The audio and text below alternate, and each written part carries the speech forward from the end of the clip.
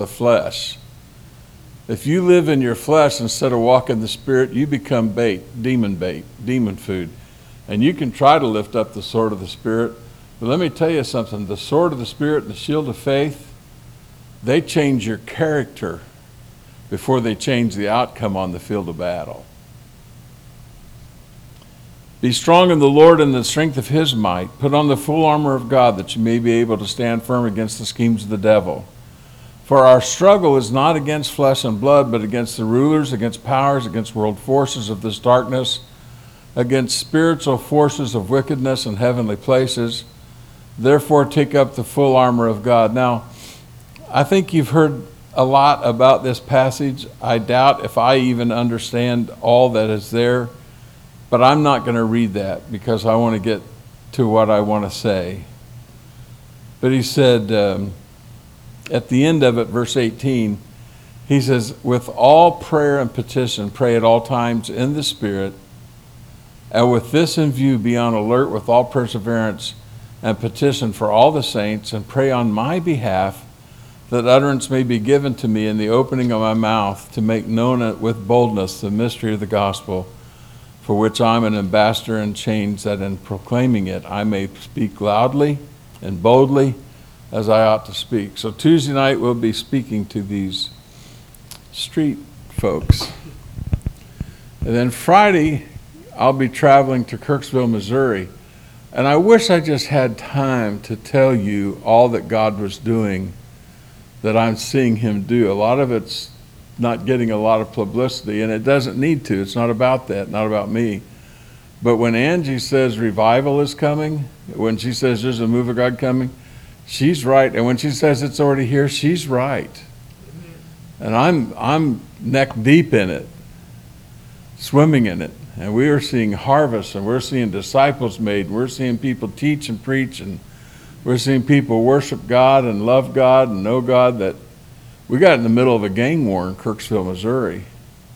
They literally walked into a house and they shot 4 people, killed 3 of them. They shot a 22-year-old young man, but they failed to kill him. Shot him through the heart, but he lived. Then he watched them shoot the other 3, a 20-year-old young man they shot through the head. An 18-year-old young mother that happened to be in the same house, they shot her, and then they shot her 18-month-old baby. And they shot this within a few blocks from where I pastored for 20 plus years, had a church of 1,000 people there, which the number doesn't mean anything. I'm just saying that I labored 20 plus years in this town and loved this town and never seen anything like this in my life.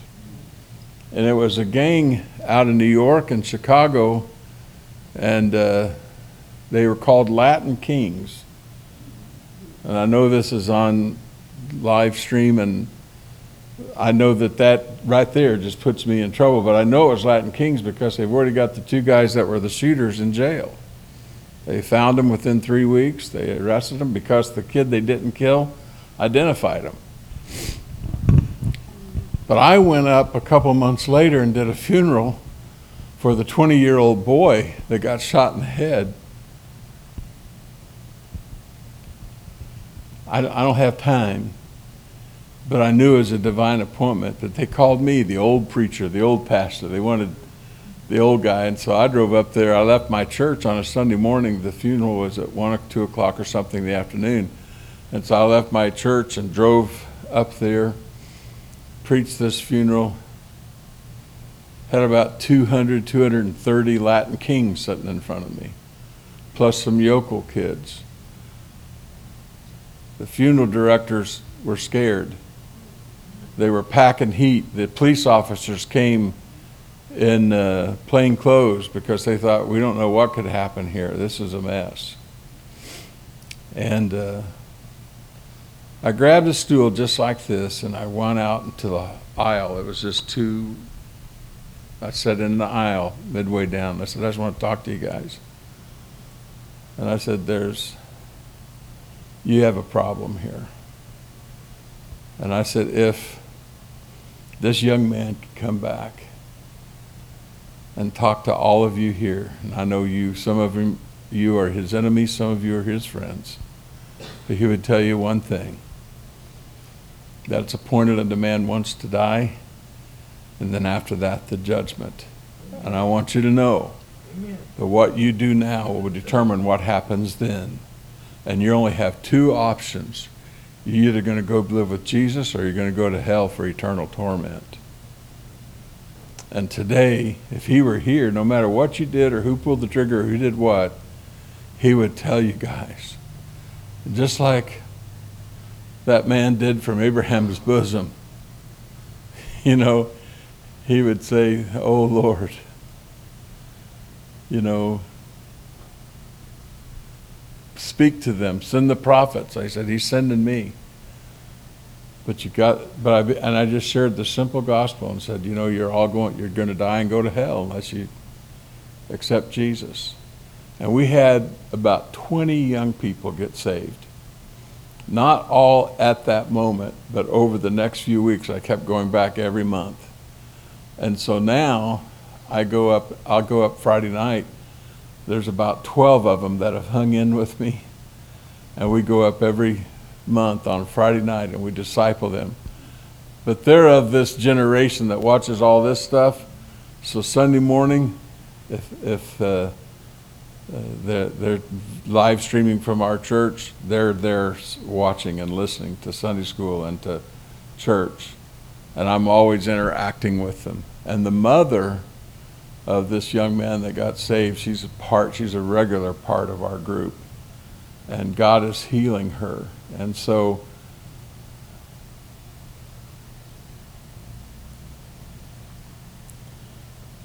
why did I tell you that? Because I want you to do this part for me. It says in verse 10 or verse 19, pray on my behalf that utterance may be given to me in the opening of my mouth, that I will make known with boldness the mystery of the gospel, for which I'm an ambassador in chains. And so here's what I ask you to do. Say this with me. Let's pray Steve full. Say, pray Steve full. I want you to pray me full. I want you to pray for me that utterance be given. If it worked for Paul, then it has to work for us. And a lot of times you come to church on Sunday morning and you just kind of plop down in your chair and you sit through the music and it's soothing to your soul. Then you just open your mouth and expect mama bird to drop worms down in your mouth. Somebody feed me. You ever seen that?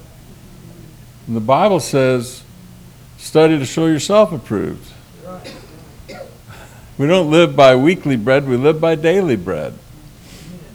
Do you understand what I'm saying?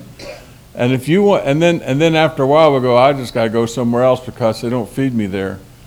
They don't feed you because you didn't pray them full. Do you realize what they're facing every day? Do you realize the amount of problems they're hearing? It's not just yours, it's yours multiplied by hundreds. And not just people that come to this church, it's people that live in this town or live across the country. They're facing this stuff every day.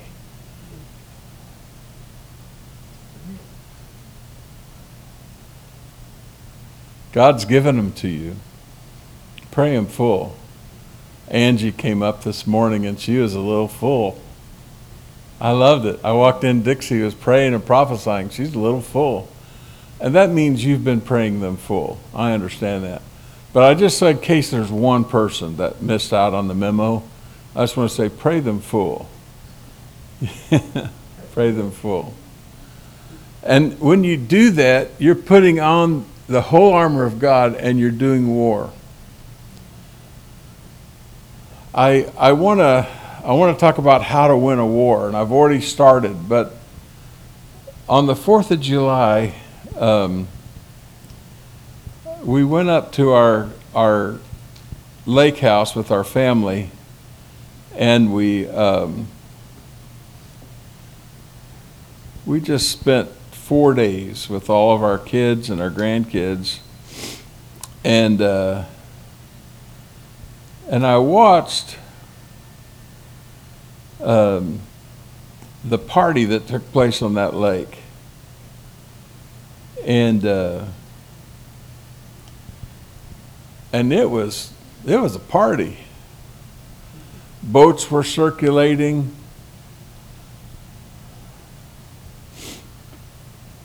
Drinks were happening. Fireworks were going off. You could hear it every cabin, every home. Barbecues and kids playing and splashing, and I don't know. It was just a party. It was fun, and I thought it made me think of all the 4th of Julys that I've spent and the amount of fun we had. And I've reached the age where I don't want to shoot off any more fireworks. But my sons-in-laws, they like shooting off fireworks. And they like trying to burn down my boat dock. They like trying to burn down my house. And I got to put up with it. Actually, it's quite fun. But I gathered them all up the next day. And I just said, hey, in case you forget, let me tell you what we're celebrating here. And we're celebrating the fact that on July 4th, 1776, we declared independence from King George and England, and a nation was birthed. I read them this little quote. This is a part of a much larger article, but I want to read it to you. On August the 2nd, 1776, the Congress members affixed their signatures to this parchment inside the Pennsylvania State House, later named Independence Hall. So they declared independence. Then they had to have some time to print it up because they worked a long time on getting the right words together. And then they had to have some time to print it up, and then they had to sign it. The first and largest signature was that of the President of the Congress, John Hancock of Massachusetts. Now listen to this. This is the part that struck me. The mood in the room was far from jubilant. All were aware of the magnitude of what they were undertaking. An act of high treason against the British Crown that could cost each man his life. Recalling the day many years later, Pennsylvania's Benjamin Rush wrote of the pensive and awful silence which pervaded the house where we were called up, one after another, to the table of the President of Congress to sign what was believed by many of that time to be our own death warrants. That's a little bit different atmosphere, isn't it? I want to read to you the last paragraph of this declaration that they signed, and I just want you to think about this. We, therefore, the representatives of the United States of America in General Congress assembled, appealing to the Supreme Judge of the world for the rectitude of our intentions to do in the name and by the authority of the good people of these colonies, we solemnly publish and declare that these United Colonies are, and of right ought to be, free and independent states, that they are absolved from all allegiance to the British Crown, and that all political connections between them and the state of Great Britain is and ought to be totally dissolved. And that as free and independent states, they have full power to levy war, conclude peace, contract alliances, establish commerce, and do all other acts and things which independent states may have right do.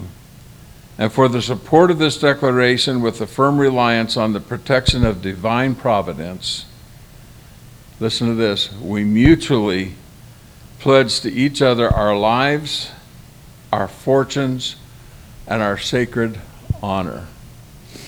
What a difference that is from the party-like atmosphere that we have dissolved this thing into. And I just want to, I just want you to think about how, I want you to think about how little awareness we in this country have of the price that was paid to secure the freedoms that we enjoy and that we raise and educate our children in. I mean, it was an awful price, and I don't have a long time to talk about that because I don't want to talk a long time today. But I would sure like to lodge some thinking points in your minds. And as you go here, there can be a soberness about you. Folks, we live, as messed up as she is, we live in one, I think, maybe the greatest country in the world. Right. Amen. And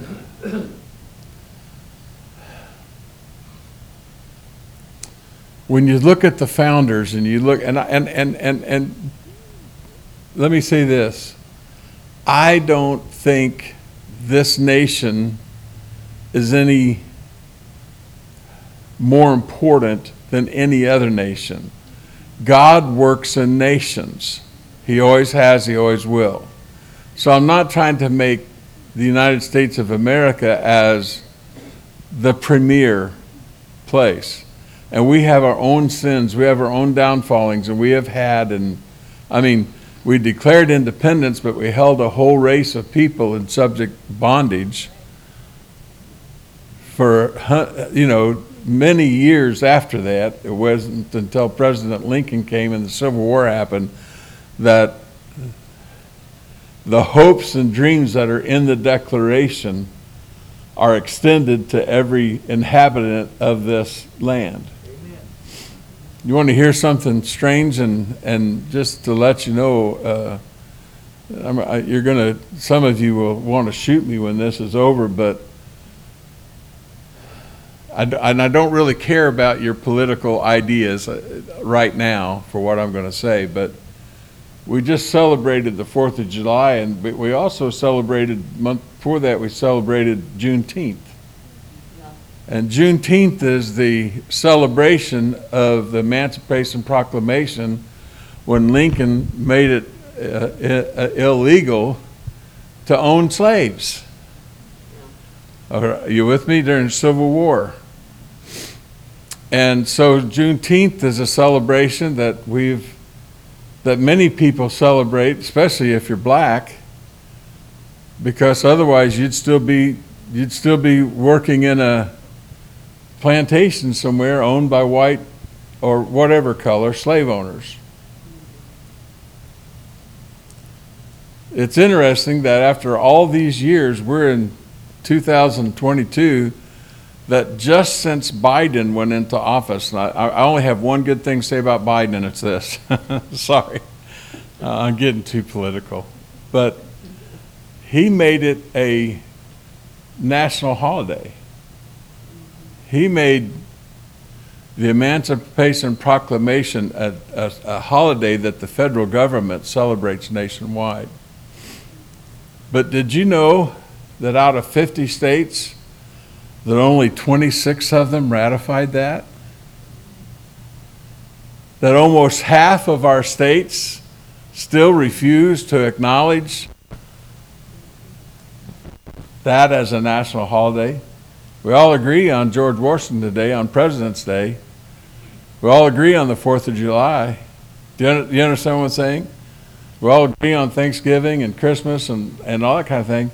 But here this guy he actually signed into law, or someone had him sign into law, this celebration that, man, slavery, this stench has been lifted off our nation.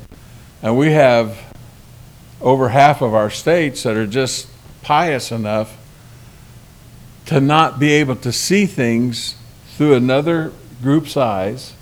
Do you understand what I'm saying? And it should have been an automatic. It should have been an automatic. So we still have some repenting to do. We still have some wrongs to right. And so I'm not making us out to be perfect. I'm not making us out to be God's gift to the earth. God's gift to the earth came in the form of a baby in a manger. But I do want you to know that that there was a process that had to happen for us to declare our independence from King George of England and England. And the process happened in 1774 and 1776, where the 13 colonies sent representatives to Philadelphia. And in 1774, they were just trying to get enough unity to agree that we're tired of this guy's ways. But even in 1774, they didn't declare separation or independence. They just said, we now know what we all want. Let's go ask George for it. And they went and asked George for it, and he denied it. In fact, he started sending troops over to quell the rebellion. I'm talking about King George. There were two Georges that were central in the Revolution. King George in England and George Washington in the States, or the colonies. But what intrigued me was to figure out that if you look at the list of the signers of the Declaration of Independence, George Washington wasn't there. He did not sign. And I'll tell you why he didn't sign. And he was there at the first Congress. And one of the things they decided to do at the first Congress, because they knew there was a war coming, there was a fight brewing, that England wasn't just going to let them go. Okay? And I got a funny story to tell you at the end, if I remember. But so the first Congress, the first act, they really did, besides deciding they wanted to be independent and they wanted George to release his authority, they appointed George Washington to be the general that would muster and train an army, because they knew that when they declared independence that a war was going to break out and they needed to be ready to face the consequences of their decision. And so the reason he wasn't at the second Constitutional Congress was because he was training soldiers in the field of battle, and they were preparing for an invasion. In fact, the invasion had already started coming in small forces, but once this declaration came out, it came in full force, and it wasn't just a shipload of soldiers that came from England, but it was ships load, and over 34,000 soldiers came to occupy this 13 colonies. So he had his hands full. He was waiting on word from Philadelphia, and when the word came that we had declared our independence, he was so happy. He was a part of it, but he was remote. Does that make sense? And there's what I essentially want to get to you, and I want you to get these 2 points, and I want you to hold on to them, is that it doesn't matter what nation you're talking about, what person you're talking about, what situation you're talking about, the kingdom works this way, okay? That the first thing you have to do to win a war is you have to declare your independence from whoever is imprisoning you. You have to declare your independence, okay? The second thing you have to do is you have to pledge your allegiance to the King of Kings and the Lord of Lords and to this new kingdom. You're translated out of a kingdom of darkness into the kingdom of his dear Son. Do you understand what I'm saying? And you begin to pray the prayer that's, our Father who art in heaven, hallowed be thy name. Thy kingdom come. Thy will be done on earth as it is in heaven. But besides declaring and pledging your allegiance, the next thing you got to do is, number 2, write these down. First thing I got to do if I'm going to be free is I've got to declare my independence. The second thing I got to do if I'm going to be free is I got to fight like crazy. And your whole Christian life is going to be fighting like crazy. You are called to fight like crazy for the freedom that Christ obtained for you. It's kind of like when he told Moses, I'm going to give you this land. Now you go in and drive out the giants. Well, Lord, I thought if you were going to give it to me, you'd certainly drive them out. And he says, I will, but I'm going to do it. We're going to do it together. You're going to have to fight to take this ground back. Right. And what I want you to see is what that fight looks like. What are components or parts of that fight?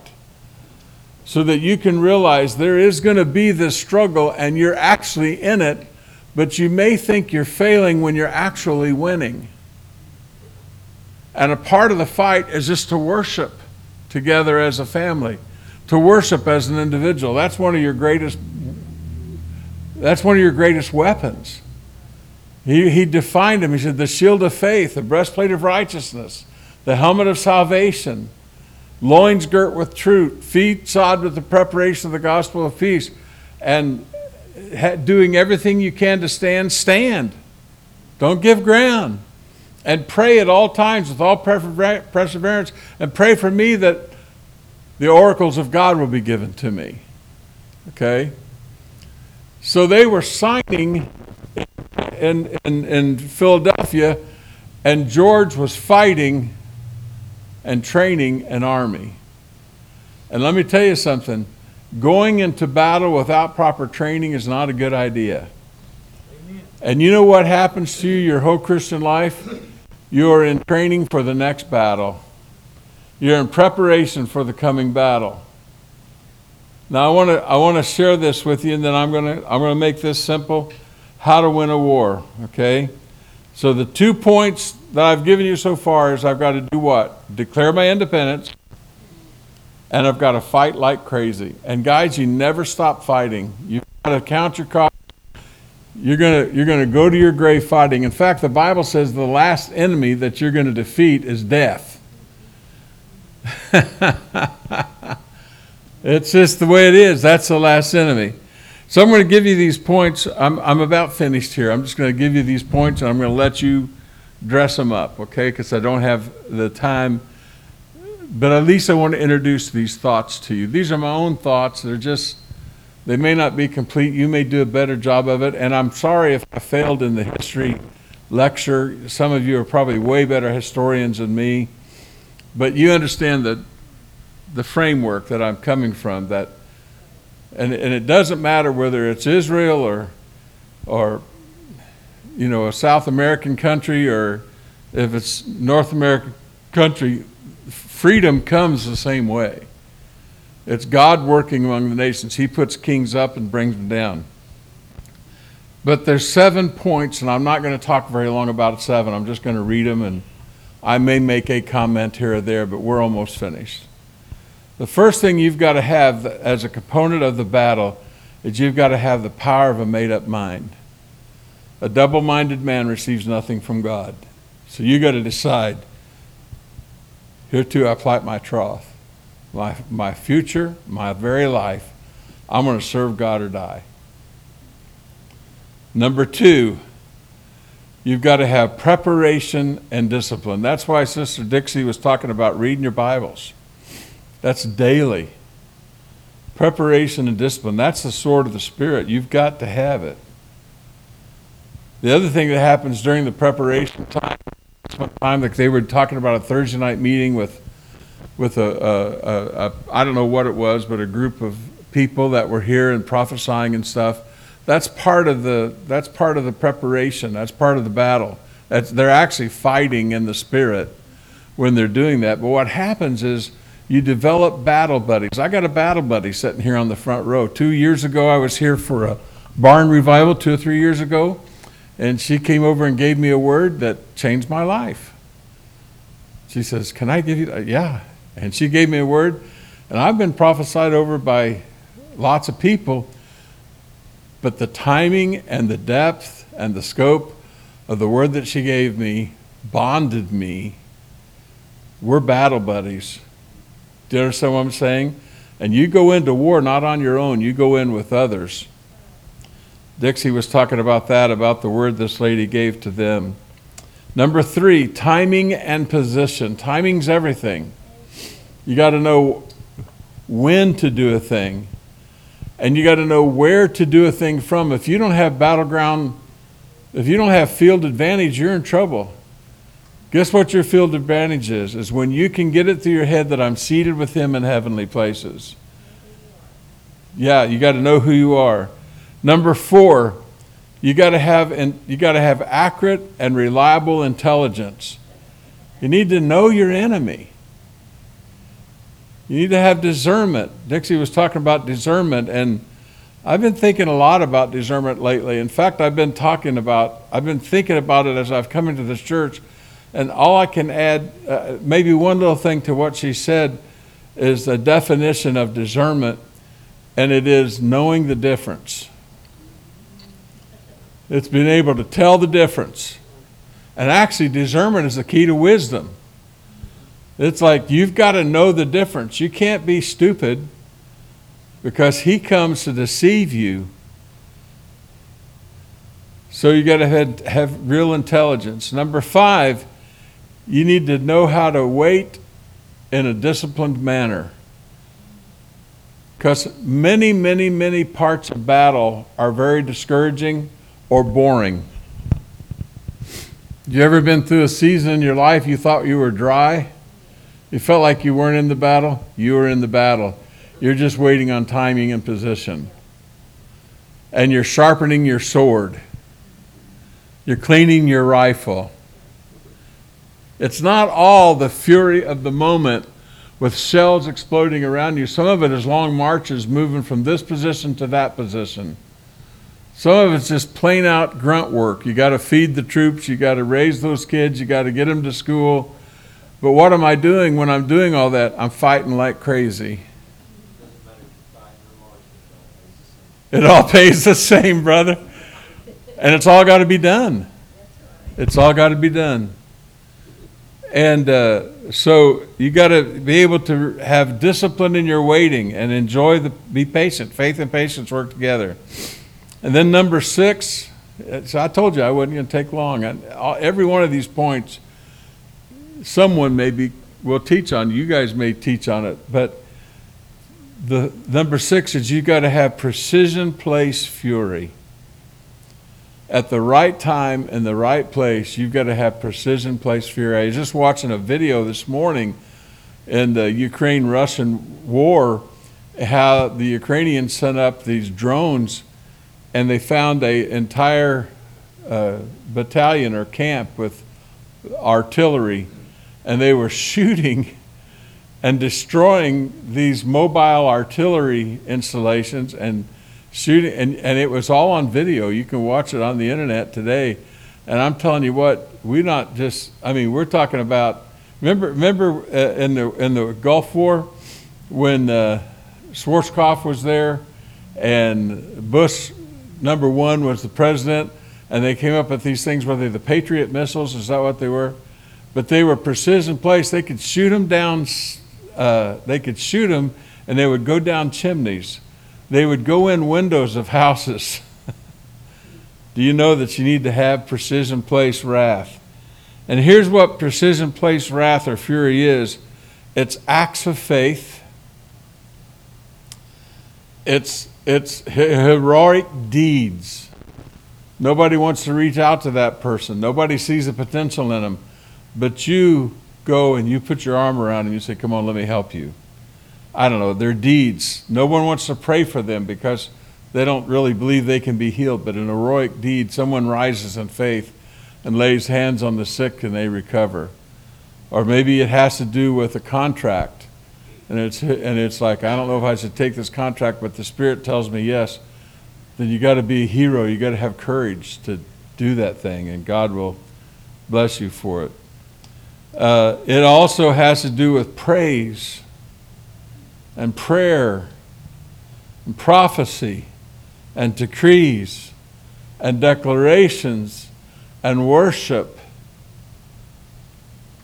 Precision place fury. It has to do with encouraging yourself in the Lord. And then last but not least, number 7, it's establishing kingdom order. It's what to do after the battle is won, after the enemy has been vanquished. You can't just leave the land lie desolate. You've got to come in and write new constitution and new operating manuals, and you've got to set up government order in those fields or in those lives. That's what I'm doing in Kirksville.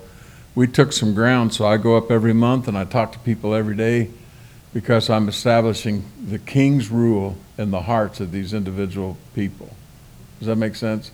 So those 7 points are what I want to leave you with today. And I want to encourage you that when I talk about you, I make you famous as a house of prayer. And because honestly, everything that I'm saying, I believe you're doing. I'm not chiding you, I'm not correcting you, I really just want to encourage you. And for those of you that are new here, I see many faces I don't know. That's the kind of church you're called to. It's not just here for your comfort, for your enjoyment, for you to be ministered to like little birds in a nest wanting to be fed.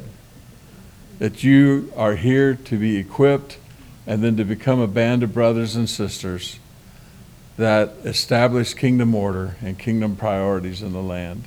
And I love you. And I think about you all the time. And I pray for you. And I bless with you. I bless you.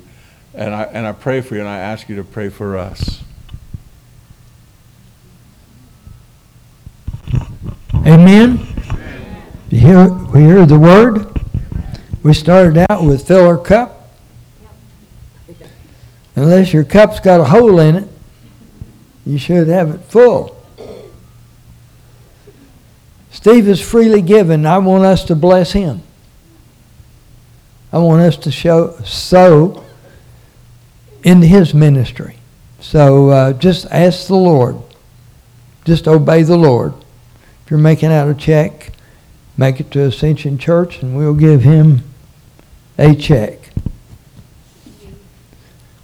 Steve and I have been through some battles. Oh, yeah. He was in a battle up there 3 or 4 years ago. In fact, we're all in a battle of some kind.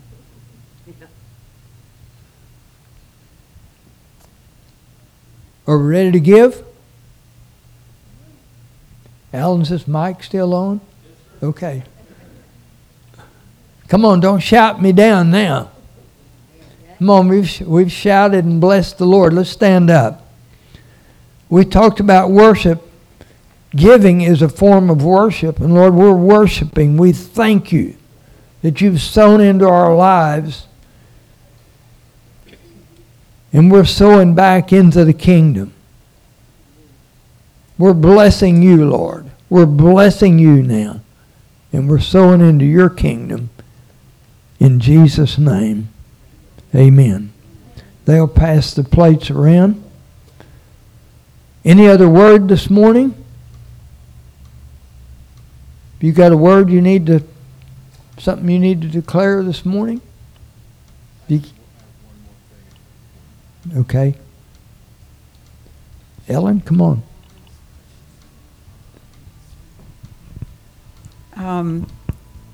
I was at a prayer meeting down in Manford last week, and there was an army guy, as we called him when we were kids there, and he gave a kind of a testimony, but about the Lord and how he was raised and how he carried that through his life. And he was talking about the unity that the guys and the gals now have to have when they're out there in war. He was talking about how prayer for us is war. And I saw, all of a sudden, all of these little lines interconnecting across the nation. And I know, of course, it's around the world. But I saw them. And I just knew there was strength in that. But I saw it in a way, kind of like a web. And the Lord spoke to me last night, and he said, there's a spider's web. There's a web on the internet. Now you've seen my web. And the strength and the protection that there is in that. And I was like, oh, Lord, this is you. Give me more insight into how you see it. What is actually happening in the spirit when we do this. So praise him. Anyone else?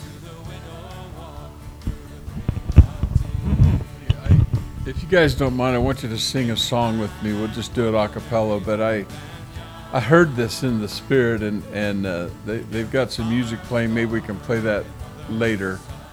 But this old hymn just is something about that name. And there's a line in it that says, "Kings and kingdoms shall all pass away, but there's something about his name, and his name is above every name." Amen. So could we sing that little chorus? Jesus, Jesus, Jesus, there's just something about that name.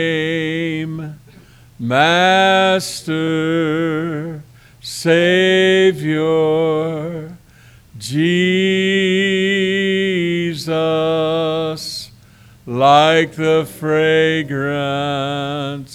after the rain. Jesus, Jesus, Jesus, let all heaven and earth proclaim. Kings and kingdoms will all pass away, but there's something about that name. Lord, we thank you for this time now. We thank you. We thank you. We don't want to ever take you for granted. And Lord, we ask you to fill Steve back up. Fill him back up. I thank you for everyone's here. I ask you to meet every need that's here. We bless you in Jesus' name. Amen. Just don't miss Wednesday night.